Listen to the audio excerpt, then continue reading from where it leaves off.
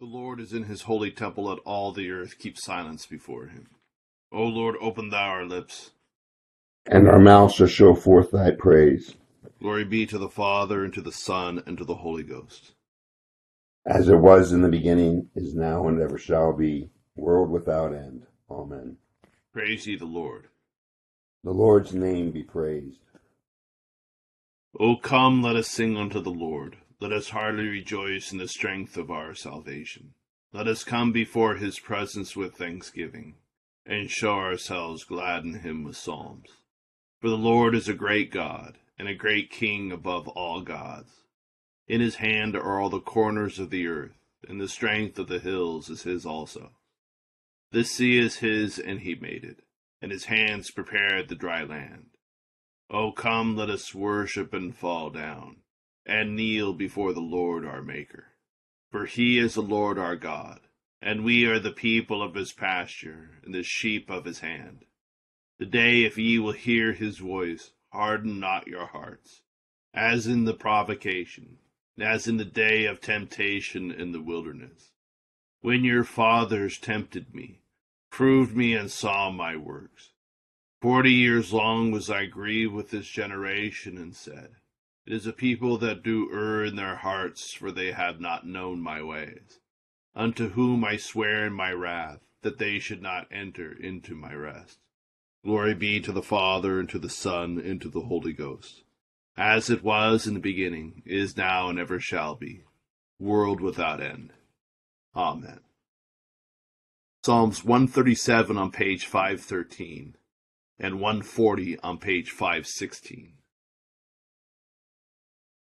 By the waters of Babylon we sat down and wept, when we remembered thee, O Sion.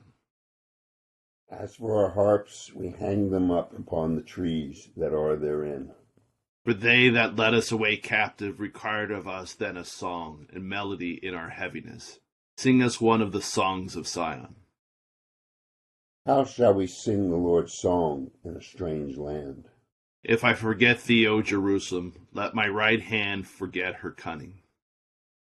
If I do not remember thee, let my tongue cleave to the roof of my mouth. Yea, I prefer not Jerusalem above my chief joy. Remember the children of Edom, O Lord, in the day of Jerusalem, how they said, down with it, even to the ground. O daughter of Babylon, wasted with misery, yea, happy shall he be that rewardeth thee, as thou hast served us. Blessed shall he be that taketh thy children, and throweth them against the stones. Psalm 140. Deliver me, O Lord, from the evil man, and preserve me from the wicked man, who imagine mischief in their hearts, and stir up strife all the day long. They have sharpened their tongues like a serpent. Adder's poison is under their lips. Keep me, O Lord, from the hands of the ungodly. Preserve me from the wicked men who are purposed to overthrow my goings. The proud have laid a snare for me, and spread a net abroad with cords, yea, and set traps in my way. I said unto the Lord, Thou art my God. Hear the voice of my prayers, O Lord. O Lord God, thou strength of my health, thou hast covered my head in the day of battle. Let not the ungodly have his desire, O Lord. Let not his mischievous imagination prosper, lest they be too proud. Let the mischief of their own lips fall upon the head of them that compass me about. Let hot burning coals fall upon them. Let them be cast into the fire and into the pit, that they never rise up again. A man full of words shall not prosper upon the earth. Evil shall hunt the wicked person to overthrow him. Sure I am that the Lord will avenge the poor, and maintain the cause of the helpless.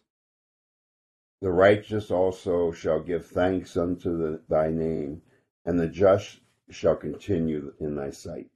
Glory be to the Father, and to the Son, and to the Holy Ghost. As it was in the beginning, is now, and ever shall be, world without end. Amen. Here beginneth the third chapter of the book of Genesis. Now the serpent was more cunning than any beast of the field which the Lord God had made. And he said to the woman, Has God indeed said, You shall not eat of every tree in the garden? And the woman said to the serpent, We may eat of the fruit of the trees of the garden, but of the fruit of the tree which is in the midst of the garden, God has said, You shall not eat it, nor shall you touch it, lest you die. Then the serpent said to the woman, You will not surely die, for God knows that in the day you eat of it, your eyes will be opened, and you will be like God, knowing good and evil. So when the woman saw that the tree was good for food, that it was pleasant to the eyes, and a tree desirable to make one wise, she took of the fruit and ate. She also gave to her husband with her, and he ate. Then the eyes of both of them were opened, and they knew that they were naked. And they sewed fig leaves together and made themselves coverings. And they heard the sound of the Lord God walking in the garden in the cool of the day. And Adam and his wife hid themselves from the presence of the Lord God among the trees of the garden. Then the Lord God called to Adam and said to him, Where are you? So he said, I heard your voice in the garden, and I was afraid because I was naked, and I hid myself. And he said, Who told you that you were naked? Have you eaten from the tree of which I commanded you that you should not eat? Then the man said, The woman whom you gave to me to be with me, she gave me of the tree, and I ate. And the Lord God said to the woman, What is this you have done? The woman said, The serpent deceived me, and I ate. So the Lord God said to the serpent, Because you have done this, you are cursed more than all cattle, and more than every beast of the field. On your belly you shall go, and you shall eat dust all the days of your life. And I will put enmity between you and the woman, and between your seed and her seed. He shall bruise your head, and you shall bruise his heel. To the woman he said, I will greatly multiply your sorrow and your conception. In pain you shall bring forth children. Your desire shall be for your husband, and he shall rule over you. Then to Adam he said, Because you have heeded the voice of your wife, and have eaten from the tree of which I commanded you, saying, You shall not eat of it. Cursed is the ground for your sake. In toil you shall eat of it all the days of your life. Both thorns and thistles it shall bring forth for you, and you shall eat the herb of the field. In the sweat of your face you shall eat bread, till you return to the ground. For out of it you were taken. For dust you are, and to dust you shall return. And Adam called his wife's name Eve, because she was the mother of all living. Also for Adam and his wife the Lord God made tunics of skin and clothed them. Then the Lord God said, Behold, the man has become like one of us, to know good and evil. And now, lest he put out his hand and take also of the tree of life, and eat and live forever, therefore the Lord God set him out of the Garden of Eden to till the ground from which he was taken. So he drove out the man, and he placed cherubim in the east of the Garden of Eden, and a flaming sword which turned every way, to guard the way to the tree of life. Here endeth the first lesson.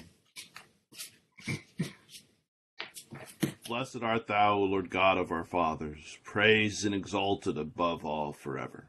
Blessed art thou for the name of thy majesty, praised and exalted above all forever. Blessed art thou in the temple of thy holiness, praised and exalted above all forever. Blessed art thou that beholdest the depths and dwellest between the cherubim, praised and exalted above all forever. Blessed art thou in the glorious throne of thy kingdom, praised and exalted above all forever.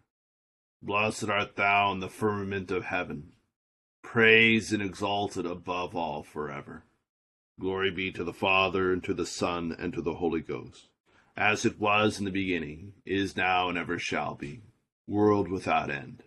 Amen. Here beginneth the 30th verse of the 6th chapter of the Gospel according to St. Mark. Then the apostles gathered to Jesus and told him all things, both what they had done and what they had taught. And he said to them, Come aside by yourselves for a deserted place and rest a while. For there were many coming and going, and they did not even have time to eat. So they departed to a deserted place in the boat by themselves. But the multitude saw them departing, and many knew him, and ran there on foot from all the cities. They arrived before him and came together to him. And Jesus, when he came out, saw a great multitude, and was moved with compassion for them, because they were like sheep not having a shepherd. So he began to teach them many things. When the day was now far spent, his disciples came to him and said, "This is a deserted place, and already the hour is late. Send them away, that they may go into the surrounding country and villages and buy themselves bread, for they have nothing to eat." And he answered and said to them, "You give them something to eat." And they said to him, "Shall we go and buy 200 denarii worth of bread and give them something to eat?" But he said to them, "How many loaves do you have? Go and see." And when they found out, they said, 5, and 2 fish. Then he commanded them to make them all sit down in groups on the green grass. So they sat down in ranks, in hundreds and in 50s. And when he had taken the 5 loaves and the 2 fish, he looked up to heaven, blessed and broke the loaves, and gave them to his disciples to set before them. And the 2 fish he divided among them all. So they ate all of them and were filled. And they took up 12 baskets full of fragments of the fish. Now those who had eaten the loaves were about 5,000 men. Here endeth the second lesson. Blessed be the Lord God of Israel, for he has visited and redeemed his people, hath raised up a mighty salvation for us in the house of his servant David, as he spake by the mouth of his holy prophets, which have been since the world began, that we should be saved from our enemies and from the hand of all that hate us, to perform the mercy promised to our forefathers, and to remember his holy covenant, to perform the oath which he sware to our forefather Abraham, that he would give us, that we, being delivered out of the hand of our enemies, might serve him without fear, in holiness and righteousness before him, all the days of our life. And thou, child, shalt be called the prophet of the highest, for thou shalt go before the face of the Lord to prepare his ways, to give knowledge of salvation unto his people, for the remission of their sins, through the tender mercy of our God, whereby the day spring from on high has visited us, to give light to them that sit in darkness and in the shadow of death, and to guide our feet into the way of peace. Glory be to the Father, and to the Son, and to the Holy Ghost, as it was in the beginning, is now, and ever shall be, world without end. Amen. I believe in God, the Father Almighty, maker of heaven and earth, and in Jesus Christ, his only Son, our Lord, who was conceived by the Holy Ghost, born of the Virgin Mary, suffered under Pontius Pilate, was crucified, dead, and buried. He descended into hell. The 3rd day he rose again from the dead. He ascended into heaven, and sitteth on the right hand of God the Father Almighty. From thence he shall come to judge the quick and the dead. I believe in the Holy Ghost, the Holy Catholic Church, the communion of saints, the forgiveness of sins, the resurrection of the body, and the life everlasting. Amen. The Lord be with you. And with thy spirit. Let us pray. Our Father, who art in heaven, hallowed be thy name. Thy kingdom come, thy will be done, on earth as it is in heaven. Give us this day our daily bread, and forgive us our trespasses, as we forgive those who trespass against us. And lead us not into temptation, but deliver us from evil. For thine is the kingdom, and the power, and the glory, forever and ever. Amen. Amen. O Lord, show thy mercy upon us. And grant us thy salvation. O God, make clean our hearts within us. And take not thy Holy Spirit from us. O Lord, we beseech thee favorably to hear the prayers of thy people, that we, who are justly punished for our offenses, may be mercifully delivered by thy goodness, for the glory of thy name. Through Jesus Christ our Savior, who liveth and reigneth with thee in the Holy Ghost ever, one God, world without end. Amen. O God, who art the author of peace and lover of concord, in knowledge of whom standeth our eternal life, whose service is perfect freedom, defendest thy humble servants in all assaults of our enemies, that we, surely trusting in thy defense, may not fear the power of any adversaries, through the might of Jesus Christ our Lord. Amen. O Lord, our heavenly Father, almighty and everlasting God, who hast safely brought us to the beginning of this day, defend us in the same with thy mighty power, and grant that this day we fall into no sin, neither run into any kind of danger, but that all our doings, being ordered by thy governance, may be righteous in thy sight, through Jesus Christ our Lord. Amen. Morning to all. We've begun this week our lectionary resets after Septuagesima. So we began on Monday with our reading of Genesis, and in morning prayer this will take us through the whole story of Israel until we get back to Advent, when Israel ends up in exile in Babylon, and then we kind of rehearse the whole narrative again. And in these Genesis texts, historically, in the modern West, when people encounter Genesis 1, the creation narrative of the fall, we've really gotten sidetracked with questions of modern scientific questions, what we call historicity. Did God create the world in 6 days, or was there a little Adam and Eve, and trying to examine the point of it. And the problem is that this has embraced this modern understanding of truth as sort of facts you can examine, and not truth in terms of the true way of understanding life, the true story of the human condition, knowing the meaning and purpose of life. Those kind of things have been removed from the idea of truth. And I don't say that the historical debates aren't worth having, but they aren't the main point that Genesis is giving to us here. And for me, Genesis 3, why do I believe it? This story explains the human condition in a way that this explains the meaning and purpose of life, and explains what human beings experience more accurately than anything else I've encountered. And let's set the stage. We've had in Genesis, God created humans in His image, and now there's a test, the tree, and we have the serpent comes in. There's a temptation, and the pattern here is of the divine prohibition then needs a test. And we can call it a temptation, but it's best biblically to understand that what's happening is test. God has made people in His image to live in communion with Him. There's a test. Do God's people really want to do that? Then there's the temptation drawn about by human desire, the disordered human desire, where Eve looks at it and says, "Oh, it's good," and then there's the sin, and then there's a consequence of the sin, which is the humans, they understand they're naked, they have fear, they have shame, and they hide from God. So what in the beginning was a relationship of union, communion, walking with God in the garden or living in His presence, now becomes one where we're separated. And this finally brought out by the expulsion from the garden, because in their state now of sin, the disorder of sin, they cannot live in that presence.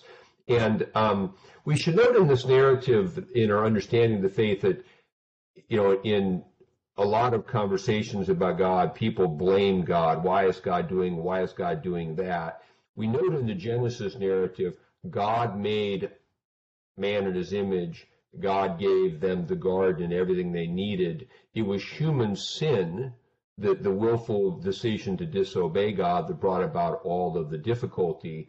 And then God, once sin takes place, God comes in to provide a gracious covering and atonement, to cover them with skins, and to make some provision for them to go on living. So God creates the good and God redeems the evil, and God's the creator and redeemer. And yet human beings tend to say, well, why is God doing this? And it does highlight the fact that the main complaint people have against God is kind of paradoxical, is we don't like that God has given us this much freedom to do this much that is wrong.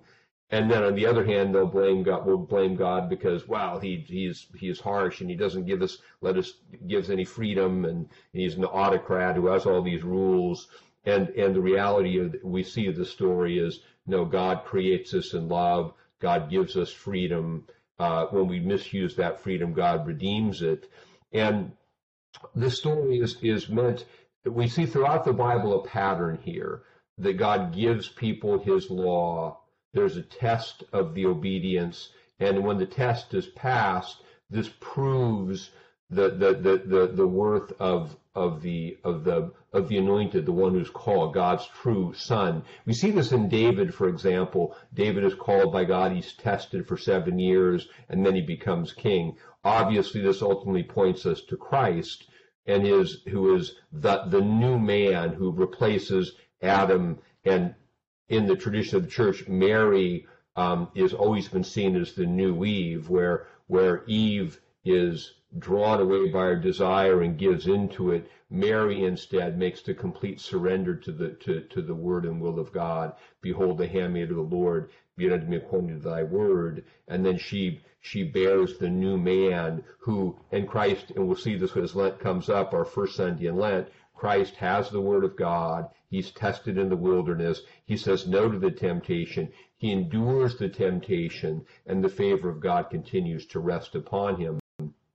So understanding our own lives, our spiritual lives, we have the capacity for both of these things in us. We know the reality of our fallen, disordered condition. We rationalize things. We see things are good. We talk ourselves into them. We fall into sin. We end up, hiding from God and feeling ashamed. But in redemption, Christ brings us the forgiveness of our sins. And we have the ability now through the Holy Spirit to face these tests and to say no, to say with Mary, no, behold the handmaid of the Lord. I'm going to do what God says. I'm going to endure the temporary discomfort of unfulfillment that I have because I see something I want that God says no. And as we persevere through that, the favor of God rests upon us. We show ourselves to be the true sons of God.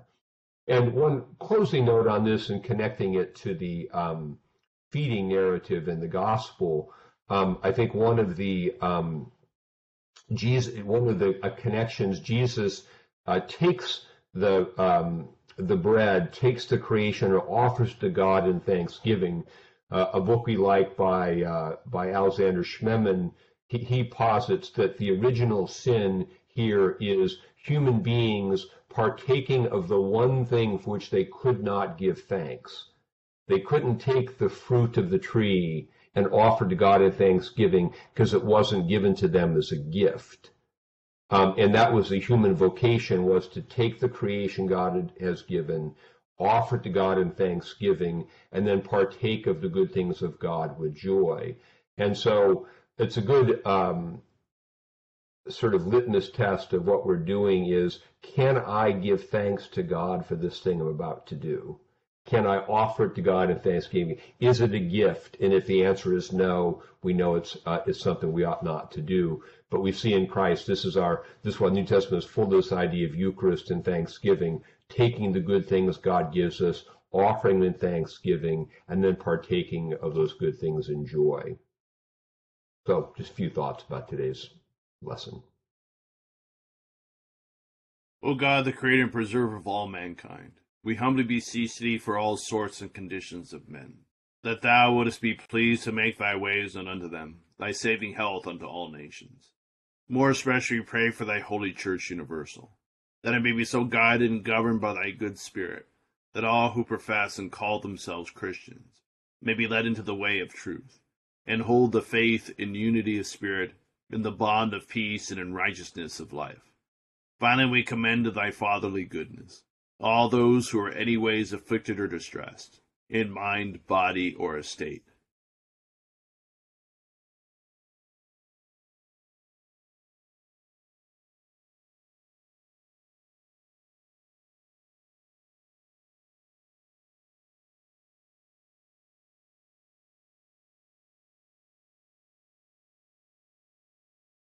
that it may please thee to comfort and relieve them according to their several necessities, giving them patience under their sufferings and a happy issue of all their afflictions. And this we beg for Jesus Christ's sake. Amen. Almighty God, Father of all mercies, we, thine unworthy servants, do give thee most humble and hearty thanks for all thy goodness and loving kindness to us and to all men.